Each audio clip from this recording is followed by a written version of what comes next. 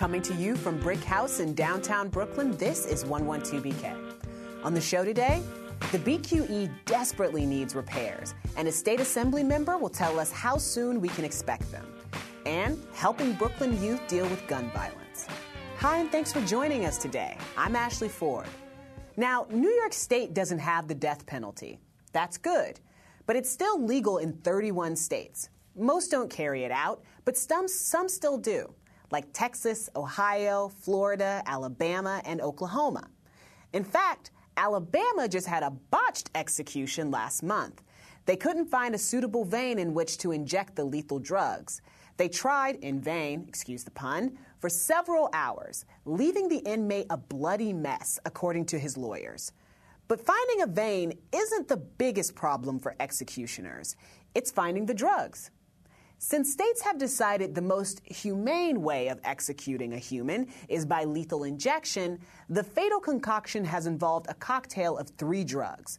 But one of the essential drugs, the one that renders the condemned unconscious, has been in short supply. Why? Well, that's one good thing about capitalism.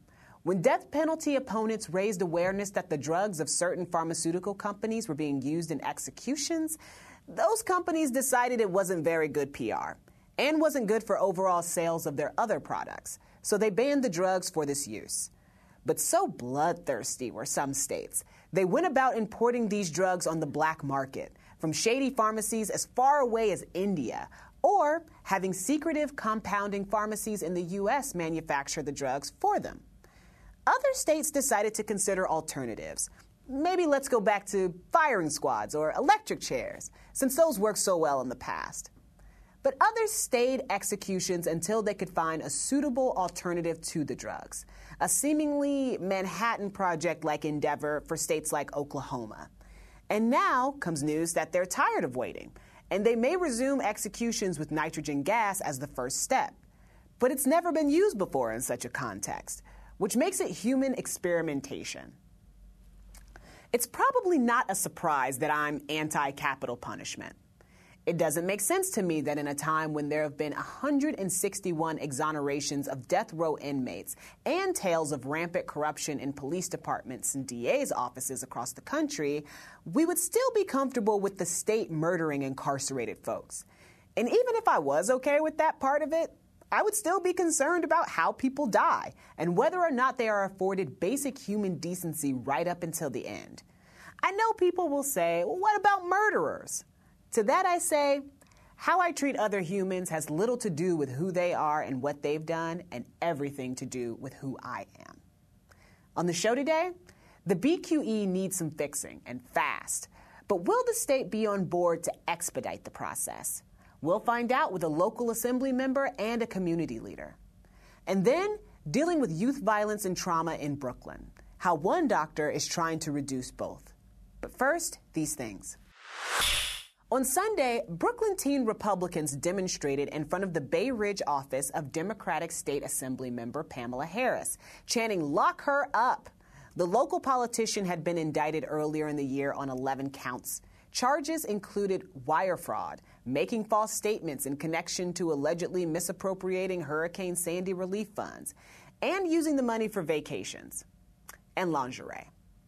Harris pleaded not guilty to the charges, but the demonstrators are not content to wait for the trial.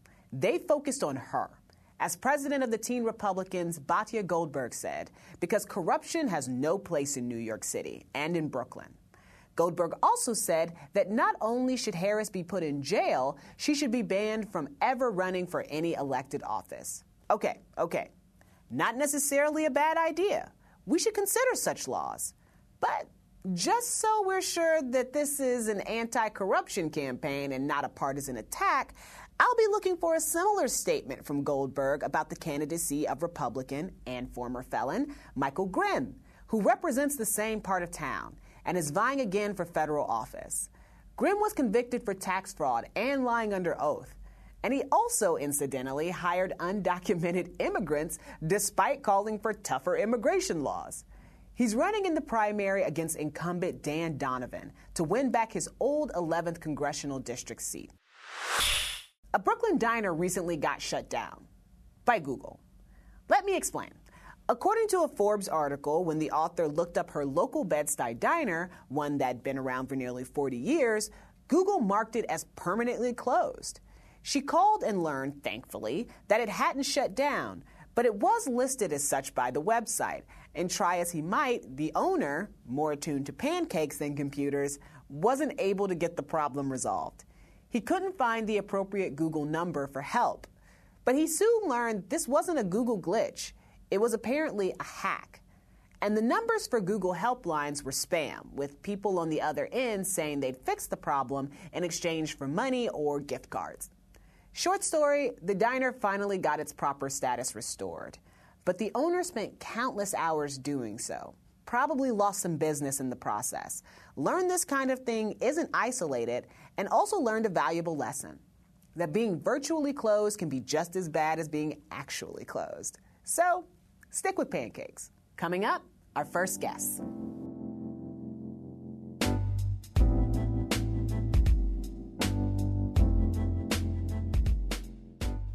Remember we told you a while back about the 21 bridges between Atlantic Avenue and Sand Street on the BQE?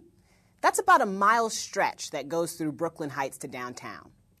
And the fact that those bridges and that stretch of highway need repair. And if the repair doesn't happen soon, the city will have to ban trucks from that stretch, sending them rumbling through small and already congested surface roads. Bad news, I know. But the city determined they could fast-track the construction by using a process known as design-build. The process, as with so many things in the city, requires state approval. Governor Cuomo has recently signed on, but it still has to pass the Senate. Here to talk to us in studio about this issue and how we might avoid calamity is Peter Bray, Executive Director of the Brooklyn Heights Association. Thank you for joining us, Peter. And via Skype from Albany, we have Joanne Simon, Assembly Member of District 52, which covers the part of town in question. Welcome to 112BK, Joanne. Thank you. Happy to be here. Now, Peter, can you just tell me about this stretch of the BQE? What are the issues with it right now? Why is it in such desperate need of repair, especially in that stretch between Atlantic Avenue and Sand Street?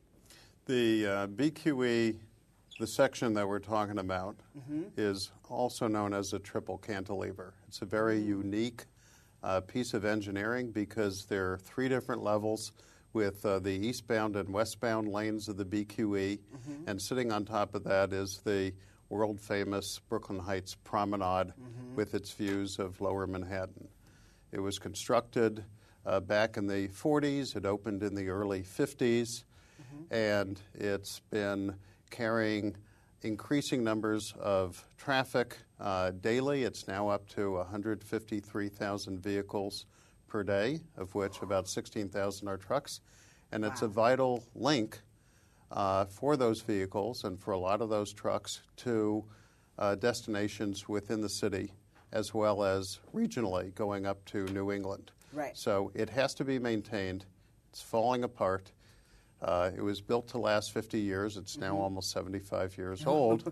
And so it's at a critical point. Exactly. We're a little overdue is what I'm hearing for these repairs. Yes. Joanne, can I ask you really quickly, if it needs fixing and the Department of Transportation is on it, there are a lot of people in the city who just think, hey, it needs fixing, so let's go fix it. Why doesn't it work that way?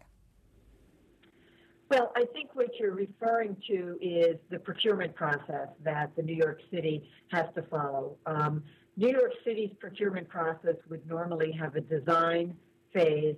Then they would decide who would design the work. The work would get designed. Then they would bid that out to somebody who would actually build it. Now, throughout the country, there is what we call design build, which eliminates that the design, then we bid it out to somebody to construct. And so it would be the same contractor or the group of contractors. There was always some sort of, group that would do the design and the construction planning at the same time. It saves a lot of time. In this case, it saves about 2 years, and those 2 years are very precious because, as Peter has said, this is way beyond its intended life. Save 2 years, and in this case, save they estimate $113 million, which could easily be more than that. So there's a big cost savings, and we can sure use that money some other places. And we need that. The city will have to buy a truck from the roadway if it's not done by 2026. And if they don't go to design, we'll get 2026. So design build is here. Joanne, what's the controversy with design build? Because there are some people who are not on board for that process. Why? Well, I think that traditionally there have been issues about and whether or not this would be not giving an opportunity for more people to bid, for example, doing these jobs. So design build, it has been used by the state in a number of places, including locally in Brooklyn in the Kosciuszko Bridge. And the city, who is responsible for this stretch of the roadway, has in force a very significant project labor agreement. And so labor is on board. So that is not an issue here when it is with the BQE. But the state needs to authorize that because it's something that is a matter of state law to authorize it. And that's really, it's about getting this happening. We have been looking at doing this. I've been advocating for this now for several years. Now we are really at a critical point where it either happens now as design build or it doesn't happen.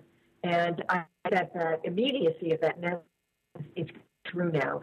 And that you see that in the governor's support for the bill. Right. Peter, is there anything you'd like to add about design build versus design bid build? Because, as someone who, to be perfectly honest, I'm new to the idea of on both sides. I'm thinking about it and I'm thinking, well, the bidding process, does that increase competition? Does it allow for the actual best design to rise to the top or for the best contractors to get that contract? Are we losing something in the process? I think as Joanne pointed out, that design build is something that is seeing increasing use throughout the country.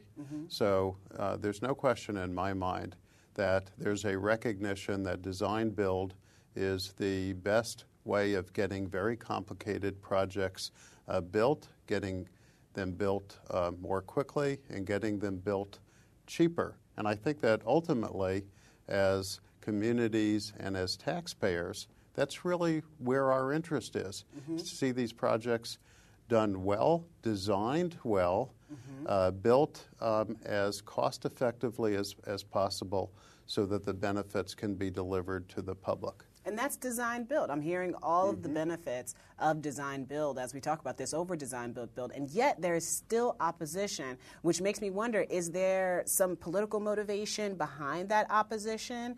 And how does that affect, how soon we're going to see the repairs here for the BQE? Well, I think Joanne has better insight into the political process, but let me just say that we spent a day in Albany last week, and we had conversations with a lot of Joanne's colleagues, both on the Assembly side and on the Senate side. We met with the governor's senior transportation people, and one of the things that I learned was that the legislature has authorized state agencies to use design build, but only in increments of 2 years. And this is very unusual across the country. So I think that my sense is that design build is being used as a kind of a bargaining chip between the legislature and the governor in order to get other political objectives satisfied. I think that's one of the factors here. Wow. Joanne, did you have any thoughts on that? Well, I think that almost anything can be a part of a bargaining chip in Albany. I think that what we're seeing here that is different and perhaps not as well known, and that is that whatever those objections, theoretical objections may be, or prospective objections that may exist more broadly. I know the governor, for example, wants to extend design build to all local governments and municipalities. The reality is that other areas, upstate, Long Island, they have different politics, they have different labor issues, they may have differences of opinion, but we have this immediacy with the BQE, if nothing else, and a few other projects in the city.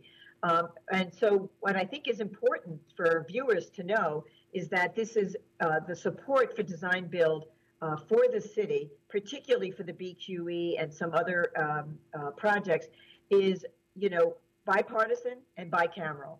Every senator in Brooklyn and Queens has signed on to support this.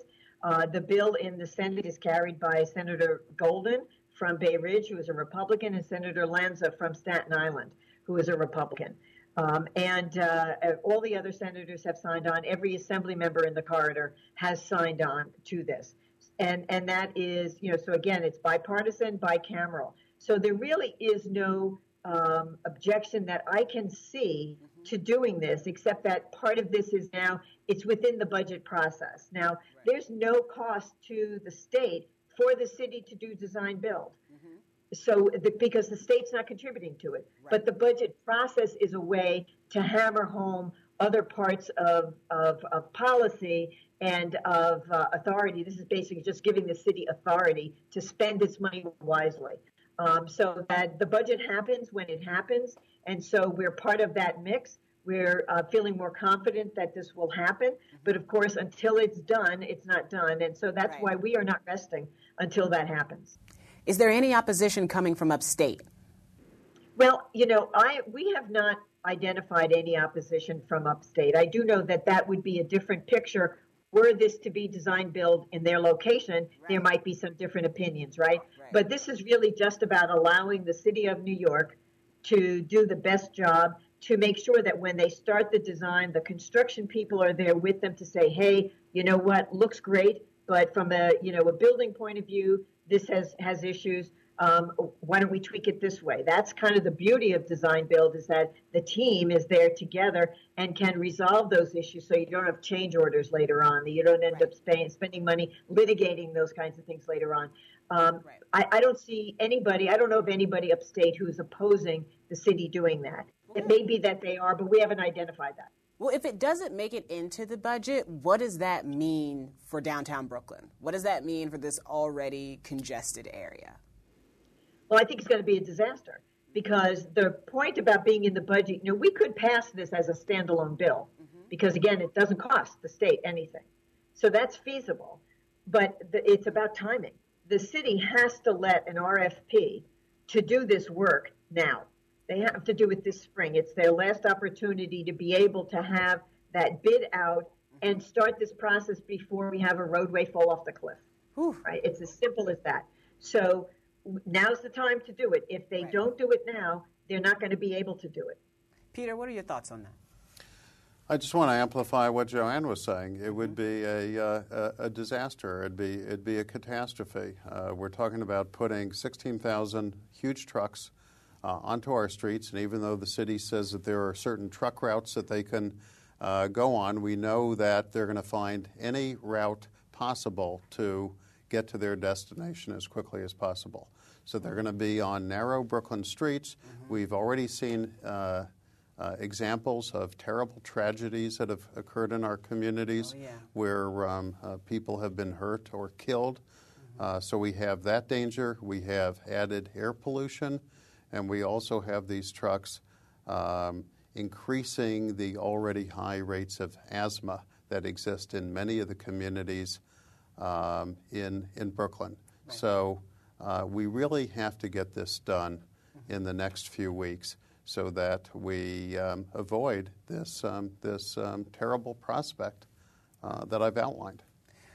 Well, Peter and Joanne, thank you so much for being here. I'm so sorry we've run out of time, but I really, really appreciate your time for explaining this issue that affects a lot of people, but not everybody has a firm grasp on. Hopefully we'll have you back to talk about what it looks like when they're actually working on it. We'll be happy to come back. Thank you, Ashley. Fantastic. Thank you.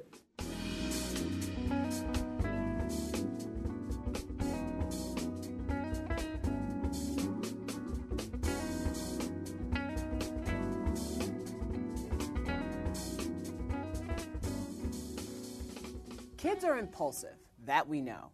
We also know that teens are more likely to experience trauma due to this impulsiveness.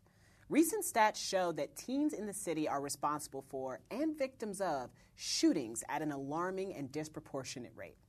Dealing with this kind of violence, trying to short-circuit it before it erupts and deal with its aftermath is what our next guest does when he doesn't have his hands full in the Kings County Hospital ER. We welcome to the show Dr. Rob Gore, Executive Director of Kings Against Violence Initiative, or CAVI. Thanks for coming on 112. Thanks for having me. Can you just explain to me really quickly what CAVI is? So CAVI itself is, we're a violence intervention and prevention program that's hospital, school, and community-based. Mm-hmm. But if you were to really kind of narrow it down to what we are a safe space. And the goal is to make sure that we can keep young people safe by providing opportunities that help take them out of the streets and help provide resources to help get them to that next level. And, you know, when you look at violence and trauma and why it happens and why certain communities are more marginalized than others, it really boils down to resources, the haves and the have-nots. And when you're in a position and, you know, ultimately, like our goal is to really survive. And, you know, across the planet, you know, people want to survive. But if you don't have basic needs like food, clothing, shelter, and security, that becomes compromised. And when your resources become compromised, how you deal with day-to-day situations also takes a turn. And we call that survival mode. Survival mode is key in these instances. And we want to make sure that we help equip young people with tools that are going to allow them to move to that next level beyond survival mode. Tell me about the temper coolers.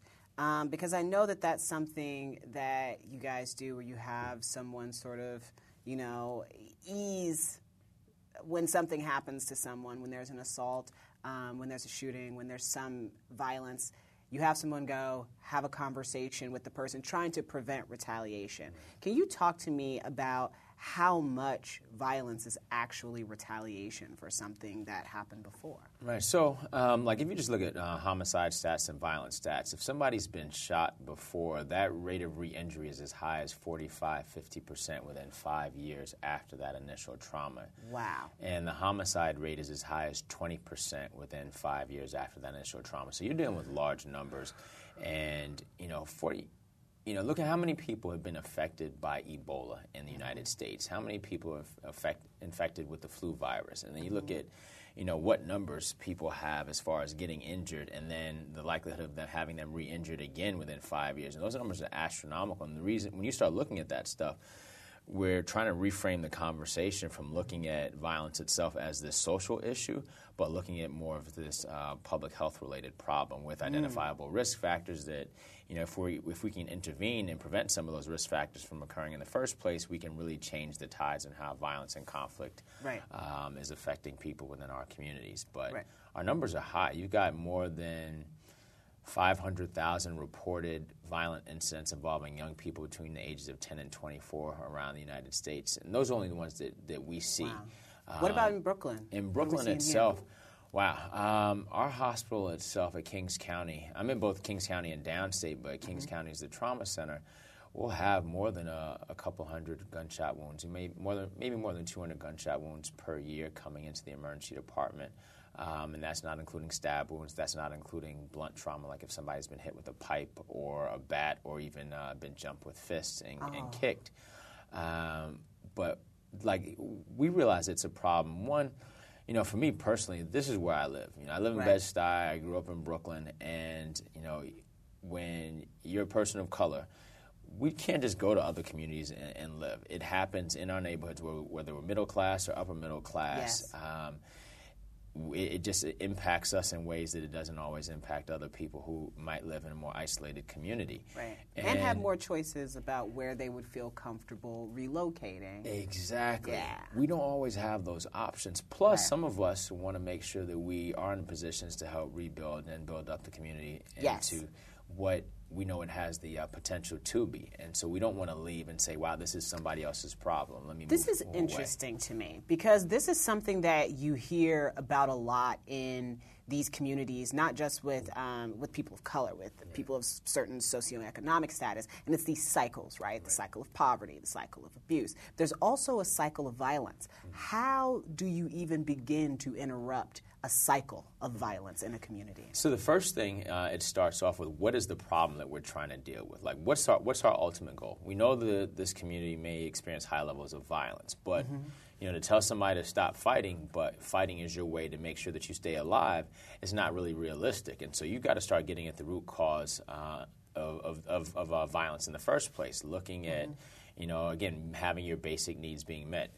Those who have access to resources may not always be in the same positions to engage in violent conflict compared to those who don't. Right. And so like social determinants of health, things like education, things like poverty, community economics, these are all things that tend to contribute to high cycles of violence. And I gave a talk in Turkey about maybe 4 years ago, and I was talking with some docs who were in Istanbul, and they said, we don't see violence the way that you see it in the United States, at least not in Istanbul. We see high rates of domestic violence, but we do see those rates of violence in the border states, in the refugee camps, places where you have the haves and the have-nots, and you really have that sharp demarcation. Right.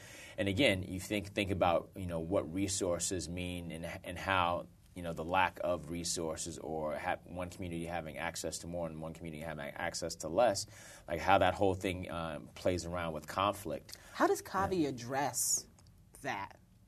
That's the thing, right? Absolutely. Because that's the whole goal Right. of CAVI. How are you guys addressing that right now? All right. The first thing in terms of just establishing our core value, we want to make sure we are in a position to provide opportunities for young people. Right. That's one goal. The other thing is we want to make sure that people live. Vitality is important. We can't even have these other conversations about economic growth and development if we can't even get people to the point that they can understand, or we can help them understand that you are important, you are valued, and you have a right to live. Yes. And so those are a couple of core things that we addressed early on.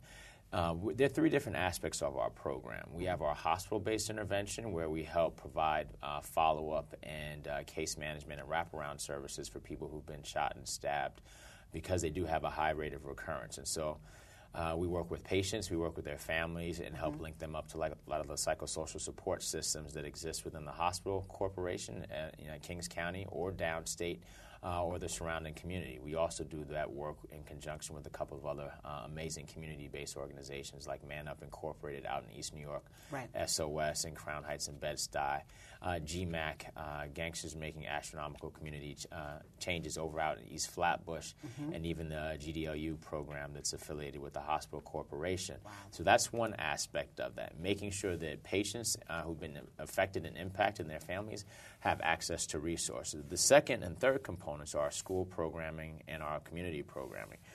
We have close to 250 young people that we work with in our school and community programs. We're based out in East Flatbush at the Wingate High School Education Complex, which is the old Wingate High School campus. And we're also at Eagle Academy in Brownsville, providing in-school programming for young people who are considered to be impacted by violence. Right. If you live in Brooklyn, Unfortunately, we're running out of time. Sorry, and no, that's not your problem. This is just fascinating, and I want more and more people to learn about it. How do people find out more about CAVI? You can check us out at cavibrooklyn.org. That's KAVIBROOKLYN.org for more information. And if you want, we do workshops, we do trainings for community groups, educators, concerned citizens, and you just look us up and check us out and get in touch with us. I hope more people do. Thank you so much for being here. Thanks so much. I really appreciate it. And thanks for joining us. Next week, we'll be back with the founder of the Black Lives Matter movement, some badass women activists, and a preview of our March 21st town hall meeting called Be Heard, Me Too is Just the Beginning. See you then. 112BK is hosted by me, Ashley C. Ford, and is written and produced by Ross Tuttle. It's also produced by Fred Brown, Shireen Barhi, Emily Bogosian, Naeem Van, Kritzy Roberts, Charmaine Lamb, and is edited by Clinton Filson Jr. and Kyrell Palmer. Our show is recorded by Eric Hagasak, Antonio Rosario, Leslie Hayes, and Steve Dissett. And our theme music was composed and produced by Brad Parker. Our executive producers are Aziz Isham, Jonathan Leaf, and Sasha Matthias.